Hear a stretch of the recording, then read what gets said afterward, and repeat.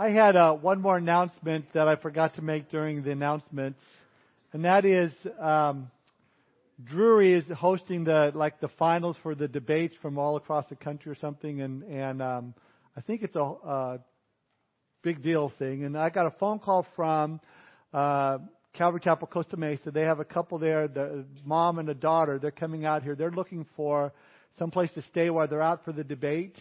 They'll give a car in their flight. They just need some place to lay their head at night. And so that's May 23rd through 28th. You might be interested in opening up your home for them. I also got an email from Calvary Chapel in Hawaii, some families from there that are coming out for this thing. And so if you're interested in helping out, opening up your home, just let me know, and I'll get that information to them. So that's coming up May 23rd through 28th. With those announcements, turn your Bibles to the book of Philippians. We are in chapter 1. We're going to be looking at verses 7 through 11 today. If you need a Bible, Stu's up front. He's got Bibles in his hand. He'll bring them right to your seat so you can follow along. Philippians chapter 1, verses 7 through 11 today.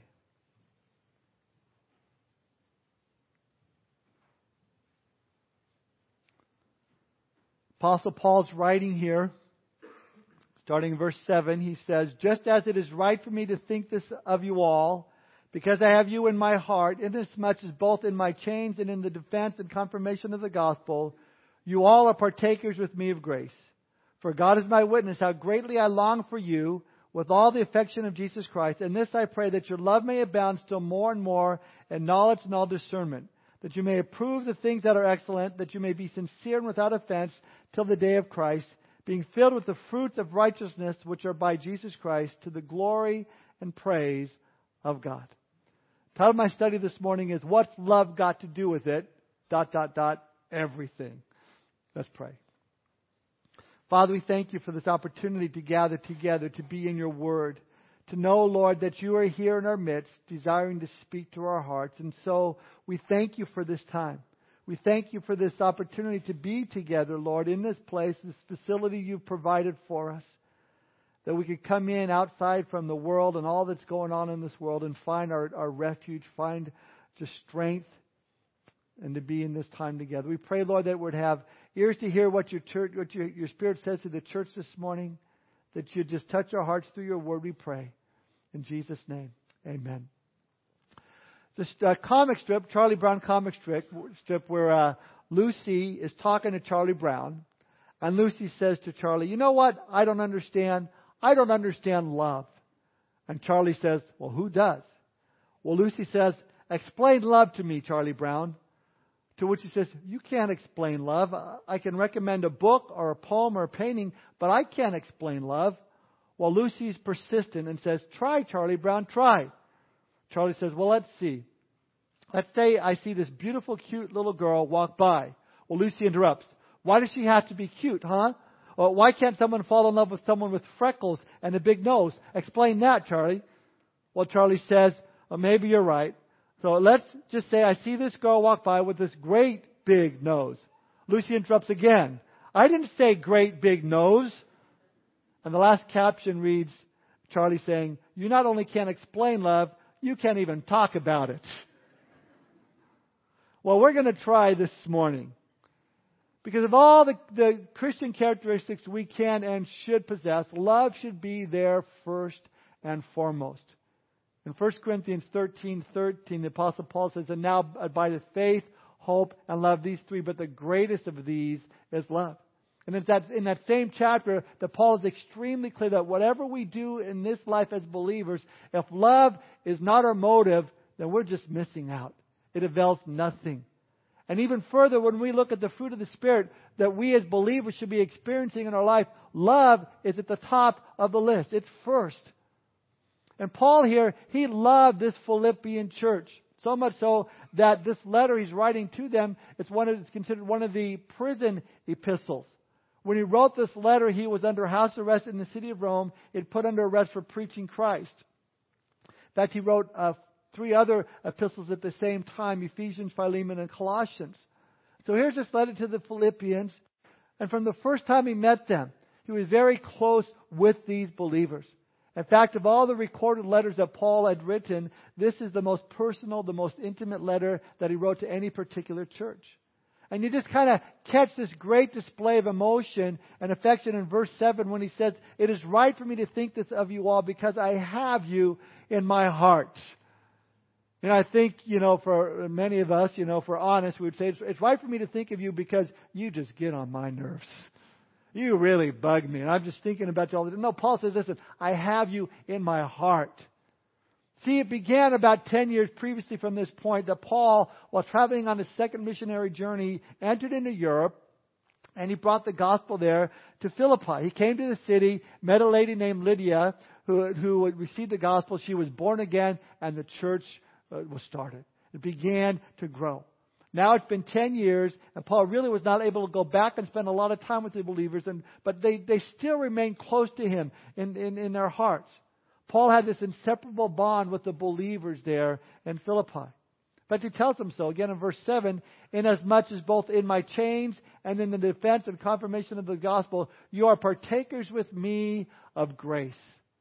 So even though Paul was this great distance away in Rome, in prison, the believers in Philippi partook of Paul's suffering. We know this by the fact that they sent Paul money. They helped him out during his time of imprisonment, thus sharing God's gracious blessings on his ministry. And the same thing is true for us. When we support those missionaries, when we support, Victory Mission, the Pregnancy Care Center, when we support Harvest Crusades here as at a church, man, we get the blessings of all that going to our account. All those lives that were saved at the Harvest Crusade, man, we're a part of that because we support that ministry. We become a part of the ministry. That's what Paul is saying here. He's feeling very close with these believers. And we see this mutual affection that they had for each other. Paul would pray for them and they would pray for Paul. Now, what is it that Paul is praying for them for? I would say that it's something that most people never pray for love. I mean, we pray for finances, we pray for healings, we pray for all these things. Paul is praying for love. And yet, what do most people need more than anything else? What do churches need? What do marriages need? What do friendships need more than anything else? They need love, authentic, genuine love. People are starved for love, especially with the byproduct of so many broken hearts today. And yet, when was the last time that you prayed for love?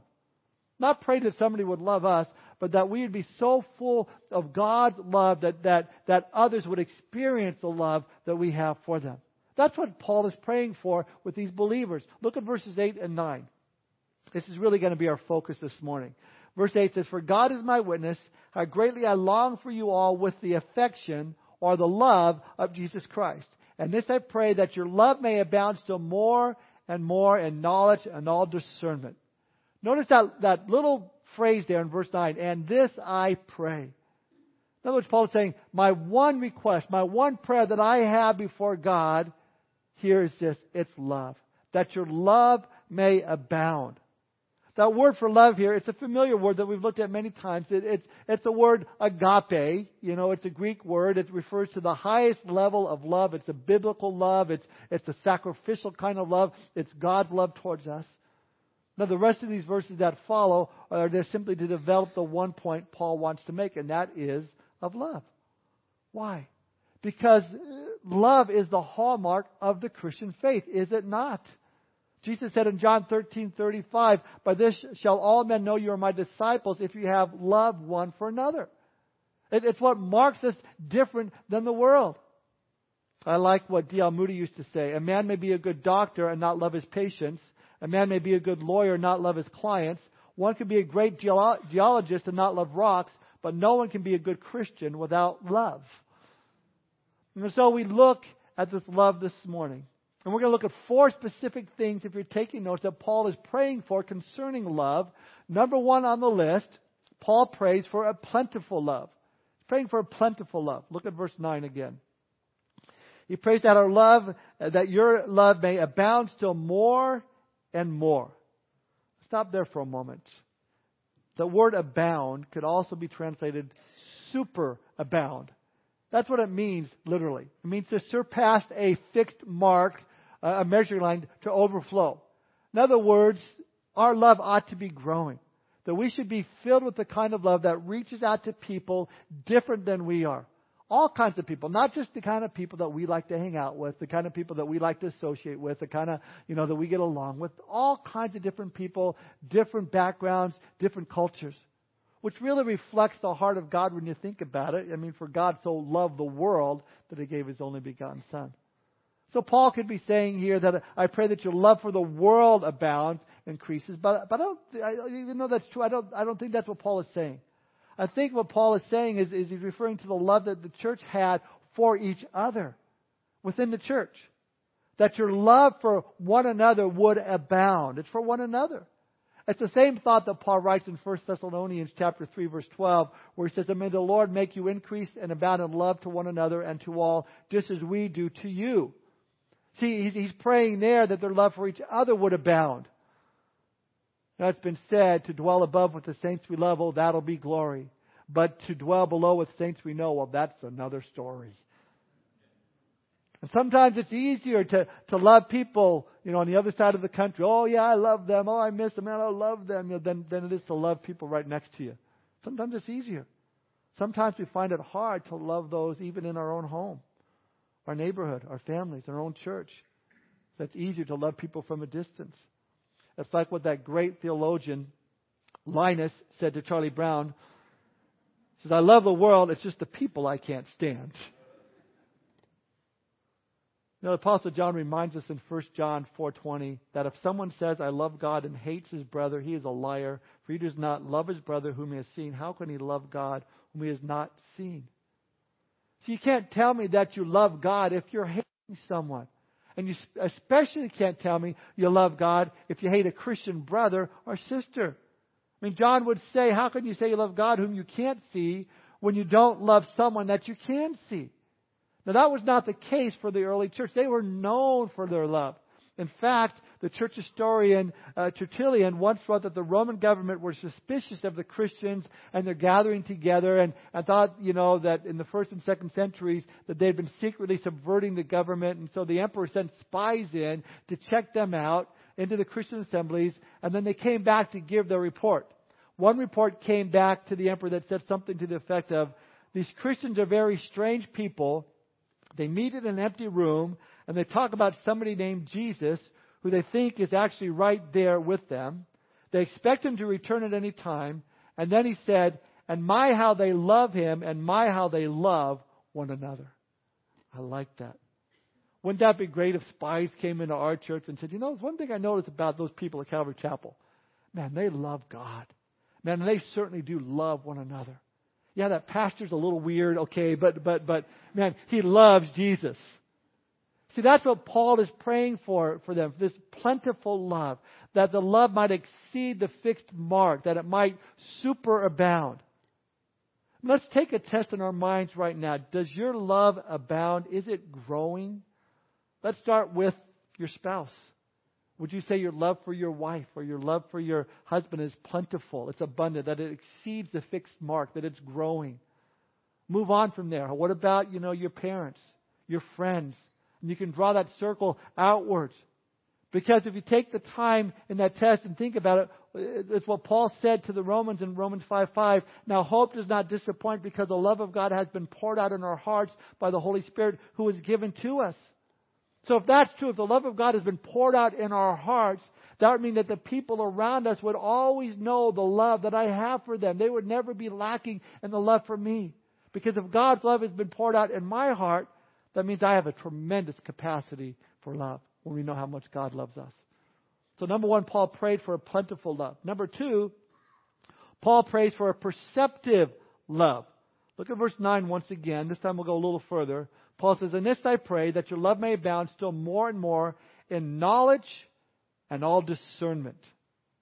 Now, Paul's not really a cliche type of guy. He doesn't just thought some cliche about love. Love is a many splendid things. Love lifts us up where we belong. All you need is love. Love, all the songs that you know about. No, he's pretty specific. He says, I want your love to abound, but with certain parameters, that of knowledge and that of discernment. Our love is like a river. It's meant to flow freely. But if that water doesn't have the banks on either side to keep it flowing straight in the right direction, it can really do some damage in a strong rain. I mean, I remember just a couple of weeks ago that overflowed water, the damage that it could do. When our basement was, looked like Lake Springfield here at the church. So we know what damage uncontrolled water can do when it overflows. It's boundaries. It's very destructive. That's what Paul is saying, these two things about the right kind of love. Perceptive love. He says the right kind of love should have knowledge on one side of the bank and discernment on the other side. Knowledge first. That word for knowledge there is epignosis.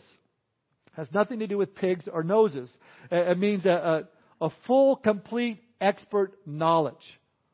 So Paul is saying that I pray that your love is an overflowing, abundant love, but it has the perimeter of one being filled with knowledge, that you would be an expert in the knowledge about how true love is supposed to work out. That you would know. In other words, biblical Christian love needs to be firmly anchored and rooted in the truth of God's Word.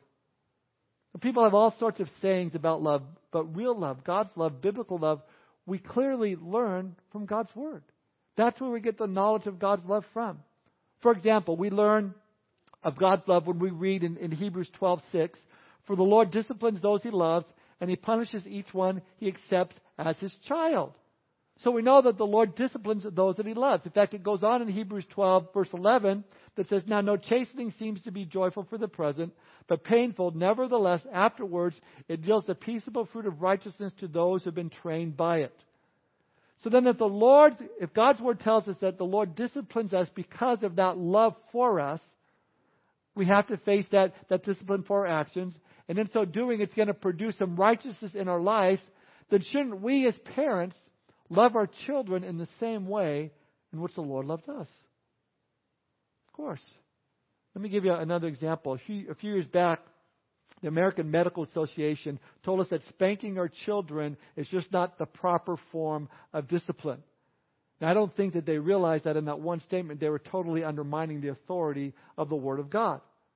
But with that, they decided the proper thing to do is to teach us how to discipline our children without spanking. Reminds me of another TV special I saw years ago that was meant to show that spanking your child doesn't work. Whenever there's TV shows that they have their view of a subject, they always want to show the other view of being so whacked, and that's what they did. They showed this mom angrily, just really upset, angrily spanking her kid's bottom, only to have the kid turn around and smack the mom right back. And they said, "Well, see, spanking doesn't work." Well, of course it doesn't. Because what I know and experience of God's love through His Word, I know that's not the way that God disciplines. You see, in disciplining, God is never angry at us. When He disciplines us, neither should we, He's never angry. Neither should we be angry at our children when we discipline them. I mean, God is not going to go, "Man, I am so sick of you, Tom, behaving this way. That is it," and smack me into some other galaxy. Doesn't react that way. Why? Because we know what His Word says. God's Word, God has always disciplined us in an absolute agape love. So if that's the way God loves us, with that knowledge of God's love and discipline, that's the way we should do it. That means I don't discipline out of anger. That means I don't scream at my child. I very calmly tell them what they did was wrong and tell them they have to be disciplined for it so they will remember never to do this again. Now, all bets are off when they become teenagers, but no, you that have teenagers, you understand this, don't you? I'm just kidding. But this is the way the Lord cares for us. And this is the way the Lord loves us. Should we not do the same with our own children? You look for repentance in their hearts, and then you apply the rod of correction on the seed of understanding. Afterwards, you pray with them, and you love on them. Never out of anger, never using your hand for correction. Your hands are for loving and holding. The Bible says a rod. We used to use a wooden spoon. We went through a lot of wooden spoons when my kids were young. But let me say this. As consistent as you are in disciplining your kids in love, the consistent they will be in obeying you in love. Understand that? They'll be just as consistent in obeying you in love. But I've seen, on the other hand, those that are in the camp that say, "Oh, no, we never spank our kids." Well, then how do you discipline them? Well, we say, "Billy, get over here right now. And if you don't get over here right now, I'm going to come over there. Billy, I'm giving you till 3. 1, 2, 3. If I have to come over there, it's going to be time out for you, Billy. Billy, do you hear what I'm saying?" And they're constantly running after little Billy. Now think about this. What's more abusive? My little swat that stings, or the parents' loud, obnoxious, never-ending tone as they scream at their kids insistently, Billy, behave! Listen, if I were a kid, I would much rather have that single swat. Okay, Mom, I won't do that again. Just stop with the, well, wah, wah, wah, wah, wah, wah, wah, wah, wah, wah, wah, wah, wah. Give me the spanking. Give me the swat. Again, it's a big difference. We need to love the way God calls us to love, with knowledge on how God loves us, knowledge from God's Word. Paul is praying that your love is overflowing, abundant love, but it has the parameter, it has the banks of being filled with knowledge. Let me add to this. Today we see so much emphasis placed on the emotion of love, on the feeling of love, rather than the knowledge of love. How you feel rather than what you know. And that can be very dangerous as well. Because sometimes a person might say, well, I feel like I don't love my wife anymore. I feel like I love the girl that I work with. Or I feel like giving my child whatever he or she wants is the best way to show love for them. Or I feel like I should let anybody who's a Christian do whatever they want. I should never say anything or confront them, even though Matthew 18 says to do so. I just don't feel like I should do that. That's a very dangerous form of love, because true love is not just sentimentality. It's not just filled with emotion. Love has those banks. Those banks are boundaries found in God's Word. And when you violate God's Word, violate those boundaries, it's destructive. And it's not the love of God. There'll be those that say, oh, it just feels so right to be with this person, even though he's not a believer, even though she's not a Christian. No. The Bible says to be not unequally yoked together in a relationship with a non-believer. But my heart tells me it's right. I love them. Let me tell you about your heart. The Bible says the heart is deceitful above all things and desperately wicked. Who can know it? Don't believe your heart. Now, I've counseled many times those struggling in their marriage. And on more than one occasion, they'll tell me, I just don't love him anymore. Or I have no feelings of love for her anymore. Listen, love that is based on the knowledge of God's Word tells us that love is more than a feeling, more than an emotion. It is a verb. It's an action word. It simply means it doesn't matter what you feel, you're to love anyway. Don't just wait around, for that feeling of love. Just do it. Just love. Just start doing loving things. I mean, think about 1 Corinthians 13. Paul is giving us the classic definition of love. He doesn't talk about the emotion of love. Rather, he talks about what love does. He says love is patient. It's kind. It's not jealous or boastful or proud or rude. It does not demand its own way. It's not irritable, and it keeps no record of being wrong. There are people that keep long records of everything anyone has ever done to them, and they're really ready to bring it up at a moment's notice. Oh, I remember you said this thing to me. When did I say that? Oh, it's 20 years ago. Really? 20 years ago? Listen, you need to let that go. It's time for you to forgive. Show that love one towards another. So our love should be perceptive. It should have the bank of knowledge. On the other side, it needs the bank of discernment. That word discernment here is moral perception, or more literally, sensitive moral perception. We might feel a certain way towards a person, but that doesn't give us the right to express that love any way that we feel. In other words, there are times that we may discern when you don't reach out and hug someone, if that makes sense. What do I mean by that? Well, shouldn't we always be loving and caring and never cast judgment on people? Shouldn't we always be willing to give someone a hug and embrace people? Well, yes and no. We should be loving, but again, we need to apply what real love is in the situation. This is not the gooey, sentimental, mushy, warm-feeling love inside. Oh, I just accept everybody. Come on in. Doesn't matter what you believe, what's going on. Come on, we just love everybody. That's not necessarily love at all. A love that doesn't stand for what is right is not love. Because if we really love someone, you're going to be willing to tell them the truth. Tell them the truth. Think about, maybe you're going out with your buddies and you come to the door and you say, hey, man, I got this new outfit. What do you think? They say, man, that is ugly. Man, you need to change. I'm not going to go out with you. All right, thanks for being honest. You go change.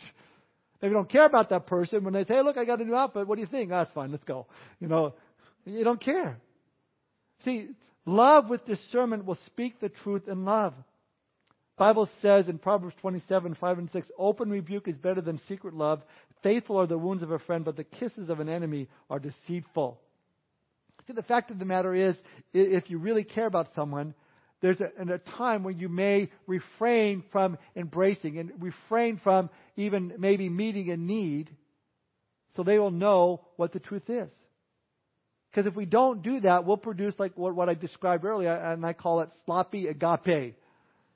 Sloppy agape is where you just throw out anything and call it love. It's indiscriminate. It's like, I just do whatever and call it love. Love, love, love. I think today we're so into loving everyone and not even understanding what that word means that we lost the sense of discernment between right and wrong. Let me give you an example of this. We've all seen those guys that they like to sit on the corners of the off-ramps of the freeways, and they'll have a cardboard sign that says, we'll work for food, need money, one of those type of things, and hungry. And I'm sure there have been times when you felt compassion in your heart for them, which you should, because we're believers. We want to help people. And you're a Christian. And when you see somebody in need, Christ's love compels us to want to help. Well, how would Christ love that man or that woman? Now, I've discovered a while back that not everyone that holds up those signs says that say they need help really needs the help. They really need to know the kind of love and help that Christ would give them. See, discernment is needed. Years ago, and this is many years ago because I was still living in California, a friend of mine and I, we were out one evening and it was kind of 9, 10 o'clock at night, and we were enjoying an In-N-Out burger in his car and before we drove home. And a guy came up to our door of the car and kind of knocked on the window. We rolled down the window and kind of help you. And my wife just had a baby and we're needing some food for my baby and some diapers. We just have no food and it's a baby. And all right, so your first response is, got a new baby. You need food and diapers. We thought, let's ask him some questions first. And we asked him, so if it's a new baby, how come your wife isn't nursing? Well, she's got a problem with nursing. She can't nurse the baby. And we started asking some more questions. We're going, oh man, there's just so many holes in this story. So we said, all right, tell you what we'll do. We'll go across the street to the grocery store. We'll pick up some formula and some diapers for you. You can take home for your wife. Got all mad and cussed and walked away. And they go, okay, you don't want the money. But see, people, especially Christians, out of love and their understanding of love, would just hand the guy a few dollars and want to help out. But that wouldn't have helped him. Because no doubt it would have been used for drug money or alcohol to harm him. Now, that's not to say that every person that walks up to you, is like that. There are those with legitimate needs, and we should reach out to them. But what I am saying is that I believe from time to time we are causing the prodigal not to come home. Let me explain that. In the scripture, we know the prodigal son, he has no money. He's eating the pig slop. Why? Because he's run out of money. Now, thank God there wasn't some well-meaning Christian out there who said, hey, before you go running home to Dad, here's a few bucks to keep you living in the pig slop and the pig food. Because if that keeps on happening, he never comes home. And all you're doing is putting a Band-Aid on the problem. You're not getting to the heart of the problem. See, there needs to be a point in time where God-fearing and God's grace and love says, you know what? I'm not going to help you anymore. You're not going to help me? No, not until I see some changes. Not until I see you taking some steps in the right direction. Until I see something is different. See, that can be agape love. The unconditional, everlasting, never-ending love of God. But it takes discernment, not sloppy agape. So you have knowledge and discernment as the banks of abundant love. You and I now become then God's instruments, His tools of love, designed for a task, to love one another. That's Paul's prayer here. He goes on in verse 10, as a result of loving with knowledge and discernment, he says, in so doing, you may approve the things that are excellent. I like that. Proving things that are excellent. It's the idea of like a carpenter square. It's got the perfectly square, the little metal thing right there, and you line up to the piece of the wood. Everything is perfectly square, and you know that it's right on. And so it's a standard. That square is a standard. That square is God's Word. It's a standard. So we bring everything, the knowledge and discernment, we bring that to the situation, and we know what's right, and we know what's straight. Proving those things that are excellent. Because again, it's not about our feelings, it's about the facts. This brings us to point number 3. Paul prays for pure love. Again, at the end of verse 10, he says, that you may be sincere and without offense to the day of Christ. Now, I like that word sincere. It comes from 2 Latin words, sin meaning without, and seta meaning wax. So literally, Paul is praying that your love may be without wax. What? Now in the Greek, the word literally means tested by sunlight. So he's praying, I pray that your love may be tested by sunlight. Okay, that doesn't help us any either. So what is he saying? They sound a bit bizarre, but if you understand the culture, it helps us to understand the words. In ancient times, the biggest industry at that time was that of the pottery industry. And with that, you had both ends of the market. You had the thick, the kind of unattractive type pottery, very inexpensive, your everyday use. Then you had your fine china, so to speak, the thinner, finer pottery that was much more beautiful in appearance and the way that it was made. And that the finer stuff, like today, would have a bigger price tag on it. But the trouble with the thinner and the finer pottery, oftentimes during the firing process, it would develop little cracks, little flaws in it. So rather than remaking the whole piece, unscrupulous shop owners would fill the cracks with hard, dark wax and then sell it like new. And so you'd walk in, unsuspecting customer, oh, this is great, man, what a great deal. And oh, this is awesome. And you take it home and you put it in your backyard and the blazing Mediterranean settles and your vase or whatever starts to melt and starts falling apart. So you take it back and say, man, I've been ripped off. This isn't right. I want one without wax. I want one sincere. So then the next time you go shopping for pottery, you would take it outside the store, hold it up to the sunlight, then you would be able to detect the wax. That's where the phrase tested by sunlight comes from. So Paul is saying our love should be pure. It should be sincere. There shouldn't be any impure motives behind it. Listen, that happens. Sometimes within our love, we can have mixed motivations. It's not pure. It's not sincere. We have ulterior motives. Oh, I love you. There's a story I read of a man who phoned a church up and asked to speak to the head hog, meaning the pastor. The secretary, appalled by that, answered by saying, Sir, I'm sorry, we do not refer to our pastor as the head hog. The man replied, well, I just inherited a large amount of money and wanted to donate $10,000 to the church.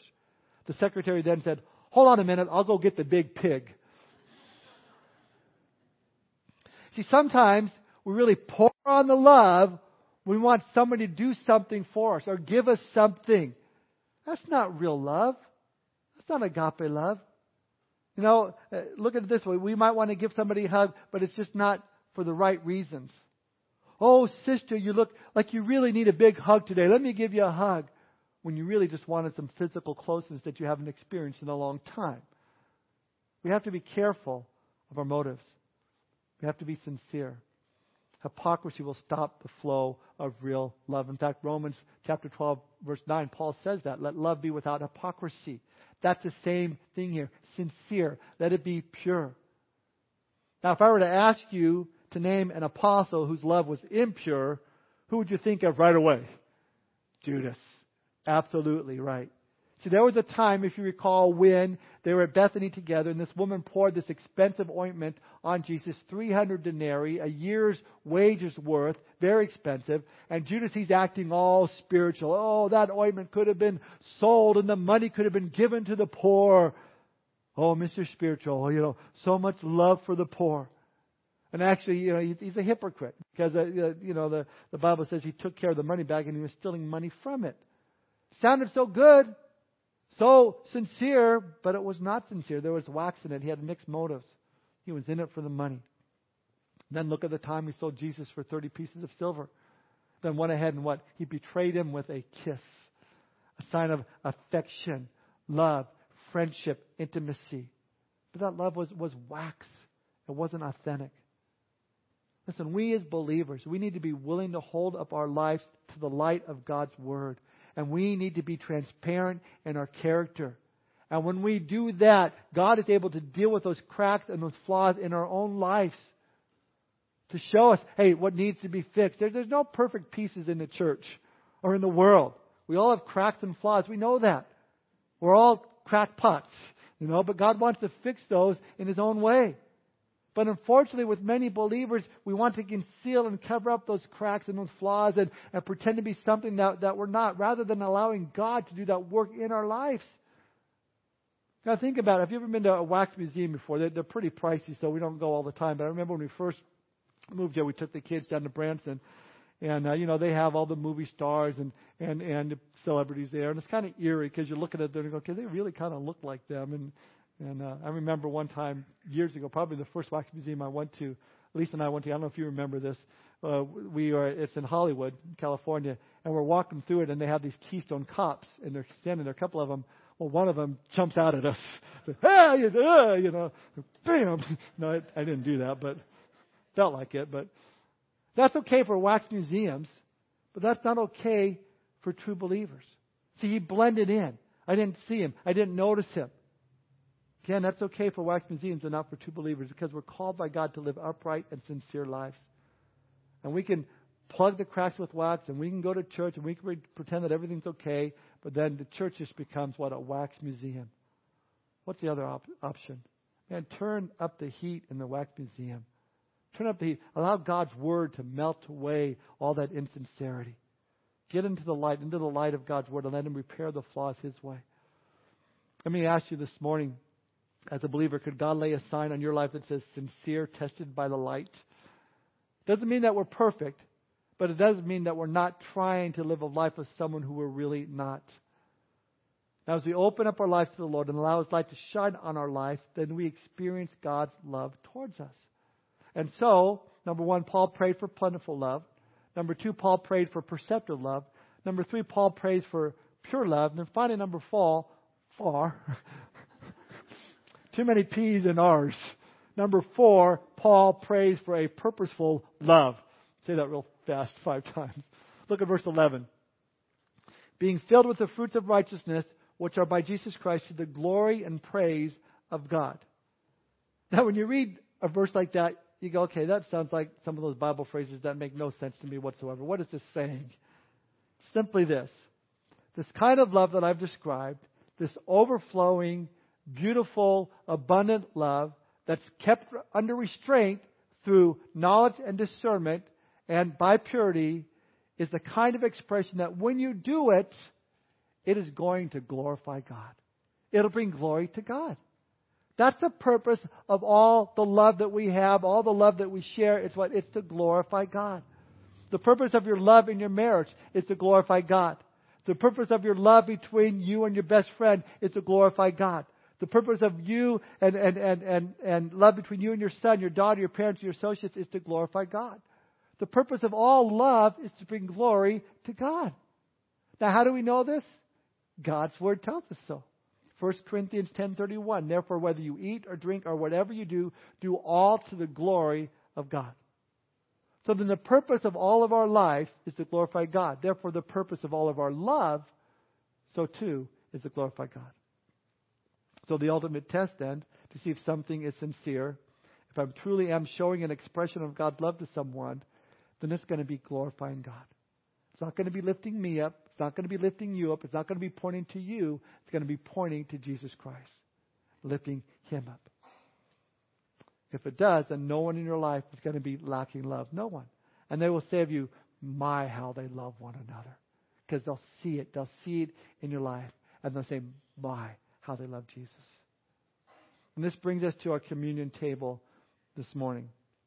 Jesus put it this way in John 15:13. Greater love has no one than this, than to lay down one's life for his friends. The ultimate act of love. Sacrificial love.